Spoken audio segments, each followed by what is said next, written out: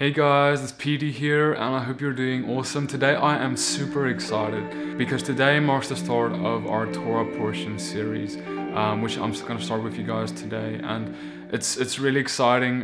If you don't know what Torah portions is, I just want to use this video to explain to you kind of what it's about. Even way back in the days of Yeshua or Jesus, there was this thing that they had, which we call the Torah portions. And what it is the Torah, which is the first 5 books of our Bibles, basically divided into the weeks of the year. In other words, you get about 2, maybe 3 chapters every week from the Torah, a little piece, and then we read it through the week, and then on the 7th day or on the Sabbath, we get together and we discuss what we found, and then we learn from that.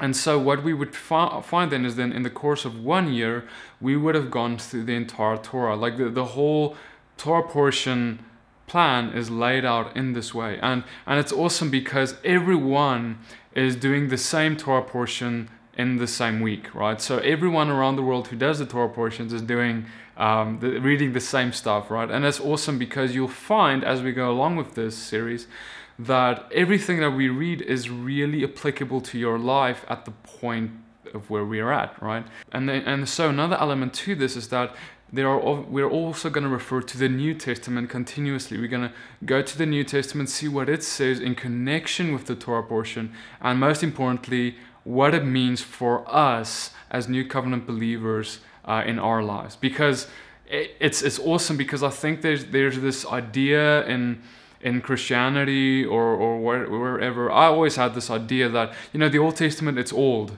Why would you want to go dig in that? Because it's just old stuff. But when I started really studying the Torah, and I've been studying it for quite a few years now, I found that there's treasures in there. And I found that everything that Yeshua, Jesus, and everyone else in the New Testament is speaking about makes so much more sense when I understand what the Torah actually says, because they are quoting from the Torah. All the time, Yeshua says, I am not giving you a new thing, a new command here, guys. I'm just telling you what my Father's given you from the beginning. And so we need to know what is in the beginning. What did Father say in the beginning? Because if we don't understand what he said in the beginning, we will never understand Yeshua the way we could have if we understood what he is. And see, the thing is that Yeshua is the Word made flesh. Now, what word is he talking about when he says that? He's talking about the Torah, because the Torah is the only word of God that existed.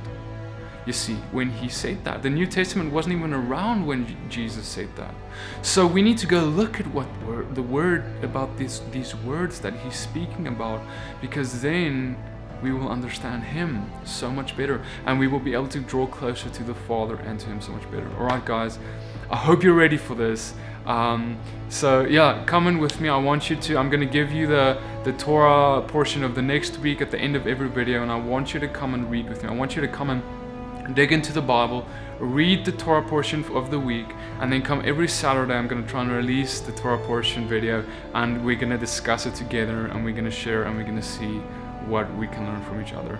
All right, guys, I hope this blesses you, and stay tuned.